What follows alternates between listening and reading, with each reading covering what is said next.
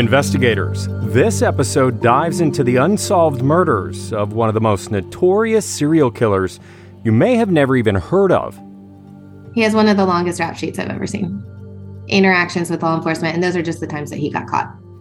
In this episode, an FBI crime analyst takes you into the mind of serial killer Samuel Little. He's the most prolific serial killer in American history that we've been able to confirm. You will hear from the killer himself, talking about his victims. The FBI sharing these interviews from their vault in an effort to help close some of the cold cases. Where do you eventually take her body to? I was headed toward California. Mm-hmm. So as I drove out of Las Vegas, I seen a motel and a road leading up to the motel. And there's a lot of bushes and brushes us beside the road before you got to that motel. That's where I dropped. Notice his calm demeanor and lack of remorse. Very chilling. But that is the scariest part of all, because he could make himself seem like a friendly man, and yet all of his stories ended with him killing someone. So buckle up, investigators, and let's help solve the cold cases of Samuel Little. Investigators, you're on deadline. From the Hollywood Hills to your earholes, this is True Crime Deadline, a podcast discussing cold cases, murder mysteries, and completely random thoughts. Now, here's your host, a man who stands in front of crime scene tape and talks on the TV box for a living, Mr. Mystery himself, Matt Johnson. Investigators, thank you for joining me for Season 5 of True Crime Deadline with Matt Johnson. I can't believe it. It's a brand new year, 2024, and we have a lot of new cases to dive into and talk about together. Thank you for hitting the subscribe button and rating the podcast 5 stars. It really helps. This podcast has grown so much since it began, so fast. It's considered one of the top 5% according to Buzzsprout, our host. That's amazing. Thank you so much, everybody. Normally, I would start the episode by telling you about the small town or the community where this crime happened in. Well, this is a little different. We can't really do that here because this convicted killer, serial killer Samuel Little, hunted all across the United States. FBI crime analysts on the case say that he told them he wouldn't be caught because he thought no one was accounting for his victims. Then back in 2012, a break in the case. Little was arrested and extradited to California for a narcotics charge. LAPD obtained his DNA, they ran a search, and he was convicted on 3 unsolved murders. Then the FBI Violent Crime Apprehension Program, known as VICAP, began to link Little to other cold cases. With the help of a Texas Ranger by the name of James Holland, Little confessed to 93 murders, saying that he strangled his victims between 1970 and 2005. The FBI determined him to be one of the most prolific serial killers in U.S. history. This is a rare interview with one of the VICAP crime analysts working the case. My name is Christy Palazzolo. I am the supervisory crime analyst for the FBI's Violent Criminal Apprehension Program, or VICAP. At the time, I was responsible for cases out of California. And this case came across my desk because in 2012, the Los Angeles Police Department got a DNA hit on 3 of their cold case homicides from the 1980s. And the DNA all matched back to Samuel Little. And so off the bat, they knew he was good for multiple homicides. But they also pretty quickly realized that Little was an extremely transient individual. And so we have been partnered with LAPD for years. And so knowing what VICAP could do, they reached out for assistance in helping flesh out his timeline, as well as look for any other cases that could be connected back to him, potentially outside of the LAPD jurisdiction. So that's how I got brought in on the case. When I did my analysis, I found a case out of Odessa, Texas, that I really strongly believed Little could be good for. And that information was sent to LAPD, but unfortunately at the time, Little wasn't talking, and they were moving forward with a trial to convict him on, they ultimately convicted him on those original 3 cases. And in the Texas case that I had found, they didn't have any forensic evidence. So without any kind of confession or details from Little himself, they didn't have anything else to put him there. So it kind of fizzled for a while. And then in 2018, we partnered with the Sexual Assault Kit Initiative, or SAKI, and the representative for that, who oversees SAKI and also serves as the liaison to VICAP, is Angela Williamson, Dr. Angela Williamson. And she met Texas Ranger Jim Holland, who has a very long track record of successful interviews with known serial killers and getting them to confess. And they were at a conference, and an investigator from Florida reached out to Ranger Holland and said, we have always kind of looked at this individual, Samuel Little, as potentially responsible for some cases in our jurisdiction, but we were hoping that you could use your expertise to interview him. Unfortunately, being a Texas Ranger, he can't just go off and interview anyone at their request. So he needed a Texas connection.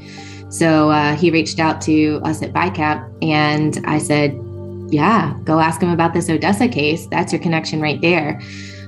So in May of 2018, Angela, Jim, and myself went out to California. Jim interviewed Little in one of their interview rooms. Angela and I were in another room with an audio feed, and that's kind of how it all started. Wow, this is fascinating. What do we know about him? You kind of alluded to the fact that he's very transient. What was his background, and how would he run into his victims? And we'll get into his victims in a minute. But what do we know about him before he was apprehended? So he is one of the most transient individuals I've come across. He really just crisscrossed the nation in his car and would stay at temporary lodging or motels, or sometimes sleep in his car. Never really had a permanent address for any length of time. Basically, once he dropped out of high school, he just took off. And he made his money by stealing things during the day, and then he would turn around and sell those basically on the black market out of the trunk of his vehicle. That's how he made his money. He held a very few menial jobs early on, but after that, it was mostly just fencing stolen items. So his whole life, basically crime, from the start of his day to the end of his day, everything. He has one of the longest rap sheets I've ever seen. Interactions with law enforcement, and those are just the times that he got caught. So he's being called, one of the most prolific serial killers that we know. That's kind of how the FBI has framed him. Why do they think that? Has that been proven? Yeah, so the way that we came to that determination is prior to us knowing about Little, the confirmed most prolific serial killer was Gary Ridgway, the Green River Killer up in the Pacific Northwest. He had, I believe it's 49 homicide convictions against him. What happened with Little is, in the work that we did, and when he gave his confessions, we would go back and obviously try to match those 2 cases. And over the course of the years that we've been working on this case, we've been able to positively match him back to 62 cases. And so he hasn't been charged in all of them because, unlike Ridgway's were mostly all in the same state. And so pretty much the same agency, whereas, or the same group of agencies, I should say. With Little, he's all across the nation. And by the time he was identified as the offender, everyone kind of knew his age, his health status, the fact that he was already in custody for life. And so many of them chose not to actually charge him, but to just close their case out, attributing it to Little. And so when you add all of those up, we're up to 62 cases. And therefore, he's the most prolific serial killer in American history that we've been able to confirm. This is one of his confessions and the victim descriptions caught on camera by the FBI. The interview was conducted by Texas Ranger James Holland.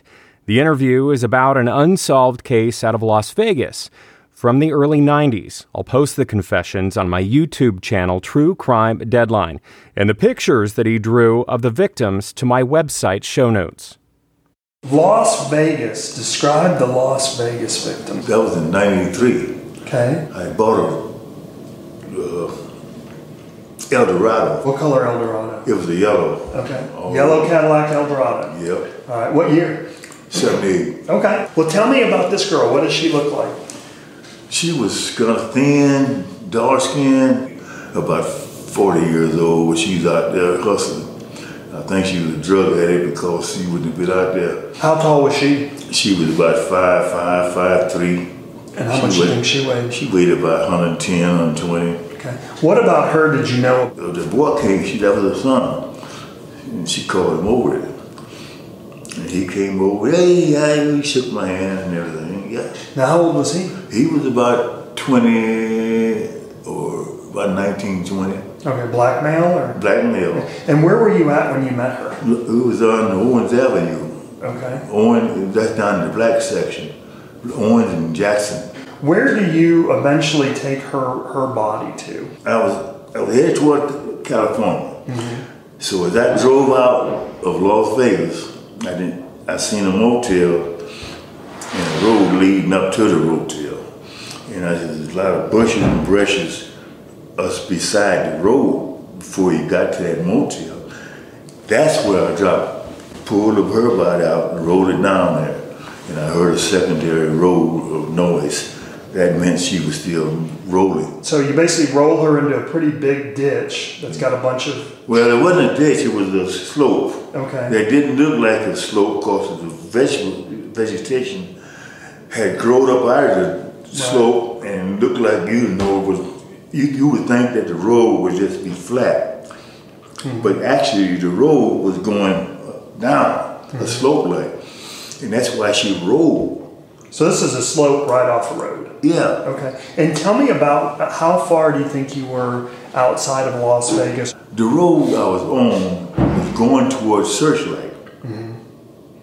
So whatever the name of that road is, that's the road I was on. How far outside of Las Vegas do you think you were? Were you in Las Vegas? I was still in Las Vegas, yeah.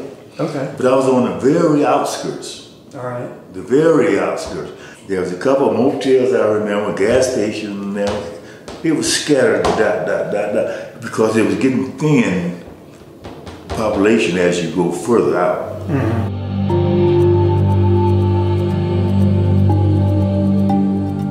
And he's confessed to something upwards of 90, is that correct? He's confessed to 93 homicides. That's insane. Literally. What was his MO? Did he have one, or was it... How would he kill his victims? Who were his victims? And what was the time frame that this was all going on? So he always killed his victims by strangulation. He never shot or stabbed anybody. He did say that sometimes there were a couple of victims that he strangled near a body of water and then he left their body in the water. So it's possible that their cause of death would have been drowning or something like that. But it's always strangulation is what he was after. And basically, he was the ultimate predator. He was very skilled at being able to read the crowd, read the people in a room, read the people on the street, and identify those most vulnerable or highest risk victims, target them. And by doing that, he was able to kind of operate with a little bit of anonymity because people may or may not be tracking those victims' whereabouts, or at least not so closely that within 24 hours they'd know they were missing. You know, maybe it was very typical for that individual to not be in contact with someone for a few days, a few weeks, months even. And so Little was really good at scanning a crowd and being able to pretty quickly identify the most vulnerable. And that's who he would target. So are we talking women in the crowd? Are we talking about sex workers? Are we talking about people that were drug users? Was there a pattern?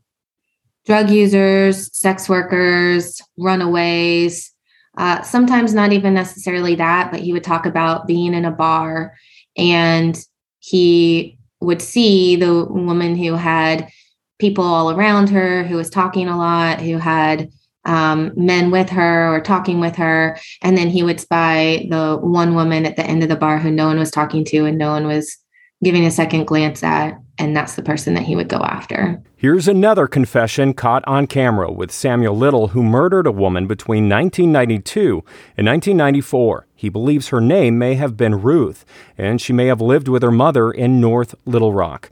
Unfortunately, when he got out of jail, she was sleeping in his car, and he offered to give her a ride. She was never seen again. North Little Rock. Tell me what that girl looked like. Oh man, I loved her. I forget her name. Oh wait, I think it was Ruth. Okay. She was a heavy set, big old yellow gal, and had buck teeth. It had a gap between the teeth, that's what it was. And she was like honey colored skin, and she had like her hair was not really long. It was. How tall do you think she was? She was about 5'7". How much do you think she weighed? She weighed about close to 200, about 170, 180. Pretty big girl. Yeah. Now, where did you meet her at? Okay, down in the crack house. Her and about 6 other girls were sitting on the porch. The dude selling crack in there. I stopped to go in there. I seen the girls, that's why I stopped. We stayed together 2 days or more. I think it was about 3 days. We was going shoplifting. We went to Sears.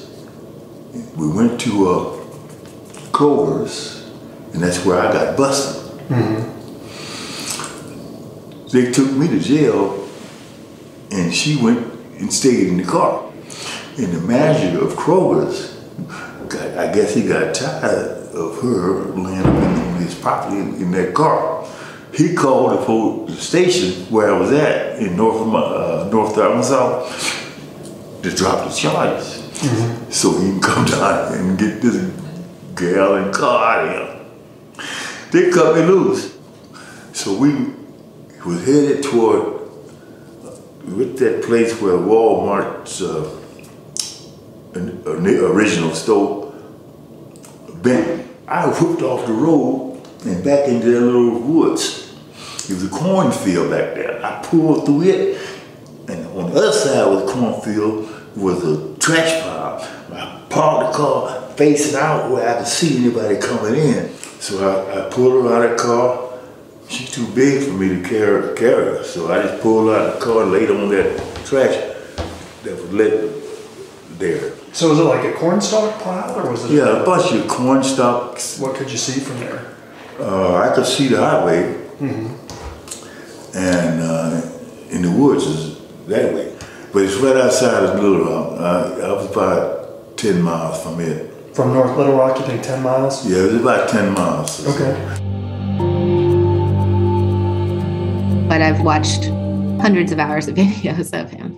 Right. There's a website that is dedicated to this killer in mm-hmm. hopes of helping out the families, right? And I guess that's probably what drives you and in you getting involved with this. And the reason why you're doing this interview is to shed more light on it and hopefully get answers for families. Is that right? Absolutely. That's why we do what we do. I mean, it's all about the families and the victims themselves, trying to bring them whatever degree of justice we can at this point. They were people. They were daughters or mothers or sisters or had loved ones that ultimately miss them and want to know what happened and deserve to know the truth. And, you know, maybe we're past the point of being able to bring them closure, but at least we can bring them the truth. Yeah, and some sort of resolution, some sort of answer. And I like how you phrase that. That brings us to how we can get involved. So there is this website, and it's going to be in my show notes of truecrimedeadline.com. And then on this website, it's very impressive, by the way, because there's video links. You can watch his interviews. You can see his odd behavior and how he almost takes pleasure in reliving it in his mind. What a sicko. But you can also see pictures of what he draws, and he's drawing images of what he remembers the victims to look like. Yeah. So what happened was the very first time that we went out in 2018 to interview him, while he was being interviewed, the guards went back and searched his cell, and they brought us back some portraits that he had hanging up in his cell that he had drawn. And they were just portraits of celebrities mostly, or politicians, movie stars, things like that. But we recognized that he could draw a figure, he could draw a likeness, an identifiable likeness. And so we hatched the idea to ask him to start drawing his victims so that we could start putting those out and see if anybody recognized his victims just by his drawings of them. And how has that worked out? Has that helped solve some cases? Yep, definitely. We've had some kids, he's not the best artist in the world, but he does have the ability to capture the victim. And what we have said about his drawings is it may not be exact, but oftentimes there will be that one aspect of the drawing that rings a bell in somebody's head, whether it's the jewelry he draws the victim wearing, or the hairstyle that he gives the victim, or a particular, body mark that she might have on her face or her neck or something like that. But we have had multiple people call in and say, this looks like my loved one. She died or she disappeared years ago. And then we've gone back, looked into the case, and realized that, in fact, it was one of Little's victims. It matches up to one of his confessions. Why is he cooperating in a sense? Well, on the drawing side of things, like I said, that we discovered that in his cell before we ever went to talk to him. Or I guess when we went to talk to him, but before we got there, it was something that he was doing on his own time. So we knew that he enjoyed it. And he actually had a little bit of a history of, as an artist, he did a graffiti mural down in Florida. I can't remember all the details on it, but he was known as a bit of an artist anyway. So we knew he enjoyed doing that. Like I said, that was one of the arrangements that we made with him, that, if he would talk to us about his victims, that we'd be able to get him art supplies so that he'd be able to draw them, so we could then take them and hopefully close cases with them. It was something that he was willing to do and have to twist his arm or anything. But it was all part of the, just an investigative tactic to try to get more information out to the public to help them identify or call in a tip to us so we could look at another case. I think it's amazing what you're doing and what the team is doing and what this ranger has done. Kudos to you guys. And I really hope that people do visit the site. Yeah, because I had wondered if he also wants to be he wants credit for what he did, these terrible acts that he did, and maybe that's part of the reason why he's drawing them, because he wants them to be officially connected to him. I mean, that's been floated as a possibility, but I'll be honest with you, when it all started, it wasn't about who's the most prolific serial killer. I can't say exactly why he started talking, because prior to us going out there, he had never confessed to anyone. He'd never admitted guilt, even in the 3 that he was ultimately convicted of out of LA. So I can't exactly tell you, but I can say that he very clearly enjoyed telling his stories. And, we did our homework, and before we went out there, we researched him, and we discovered that he had exhausted all of his appeals. So there was no chance that he was ever going to get out of jail. He'd already been convicted on 3 homicides. He's looking at life in prison. At this point, what would be holding him back from confessing? And when Jim got in there in the room with him and started talking to him about it, I don't know, maybe he saw his opportunity to finally start telling his stories. And, clearly he had run through them over and over in his head. They were so detailed that maybe this was finally his chance to open up to somebody. Tell me about Mary Ann. She's what you nowadays they call a transgender. She's a black male dressed up as a female. Okay. How tall is she? Mary Ann's about 5'7", 5'6". She weighed about 135. Okay. Maybe 140. And how old do you think she was? But she was 19. Okay. And where was she from? No, Miami, down in Liberty City. Okay. And did she, you mentioned before she had a boyfriend, or she talked about a boyfriend? Named Wes. Wes? Yeah. And tell me about where you met her at. I seen her down at the Guar on 17th Avenue, and she had on a short cream miniskirt. Cream and red. So then this opportunity popped up. Take her to the store. Right. Instead of me bringing her back to the apartment, I went down 27th Street.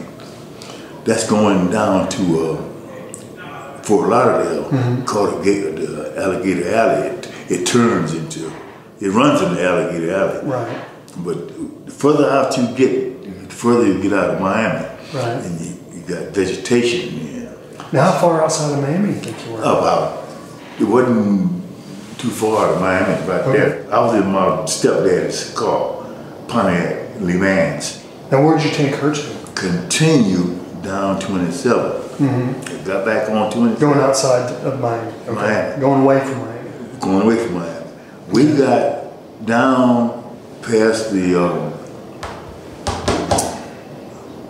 let's say limits. So I continued on toward Fort Lauderdale, and I seen a road going off the main road back into vegetation on the left side. So I got her out of the car, pulled her out, and drug her into the growth back there, and pulled her deeper into there's a path. A little path was running somewhere. I don't know where it led it to, but it was running deeper into the undergrowth.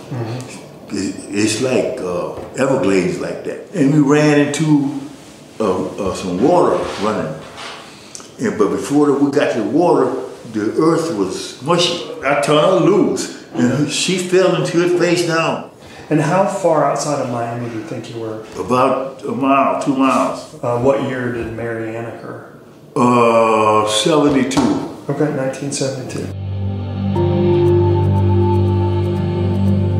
Is there anything else that people should know about the places that he's been? Is there some cases that particularly stick out to you, or areas? He has really been all over. He's confessed to homicides in 19 different states. And we still have confessions out of about 10, the majority being out of the Los Angeles, California area. So he's really been just about everywhere. A couple of things that I would hope that your audience would take away. The first being, if anything sounds at all familiar, even if you think it's a long shot, I really urge them to read the confession details that we have released. Watch the videos if you want to, but just take a look. And if you have anything at all, please do reach out. Please do submit your tips. We've had multiple victims who, when we finally found the case, the reason we couldn't find it before is the victim's death was ruled an accidental overdose or a natural homicide, or I'm sorry, a natural death. So, there are, and we think that that's probably happened more, and that's why we still can't find some of the cases to match back to his confessions, because there is no police report for us to find that it doesn't exist because it was never ruled a crime. So we really need the public's help, and I would really ask your listeners to please take a look and submit anything that you think might match up. And the other thing I would say would be just almost like a public service announcement. For me, in all of the videos that I've watched of him and all of the interviews that he gave, the biggest takeaway for me is when he wanted to, he could absolutely turn on the charm. He could be funny, engaging. That man knew how to tell a story. But that is the scariest part of all, because he could make himself seem like a friendly man. And yet all of his stories ended with him killing someone. And so you can see why his victims initially felt safe enough to get in his car, to go off with him. But it just breaks your heart because you know how it's going to end. So, there are a lot of shows out there that depict murderers as these monsters that you look in their eyes and you can see that they're evil or things like that. I think Little is the exact opposite of that if you met him on the street, you'd have no idea what he had done in his past. And so to just be careful out there that you never know who you're dealing with. I would never want somebody to be too trusting and end up in a similar situation because they thought that person was okay. From what I understand, if someone has a tip, they can contact FBI at 1-800-CALL-FBI. Is that correct? Mm-hmm. Or they can submit a tip online at tips.fbi.gov. All right. Well, thank you for the work that you're doing and for helping these families and for getting justice for all these women. Well, that's why we're here. And, we're going to keep pushing. We're going to keep doing it. The case isn't closed. This isn't over. Things got a little more complicated after he died, and we no longer were able to take potential matches to him to have him weigh in on it or say whether he recognized a victim's photo or something like that. But that doesn't mean the work is over. We'll keep going until we've got that last victim identified. In December of 2020, Samuel Little died at the age of 80. He was serving 3 life sentences in California, and he had 60 confirmed victims, but confessed to 93. If you have any information to help solve the other cases, please call the FBI at 1-800-CALL-FBI or submit a tip online at tips.fbi.gov. I'll have a link in my show notes along with pictures that he drew of the victims. I'll also post those confession videos on my YouTube channel, True Crime Deadline. Investigators, until next time.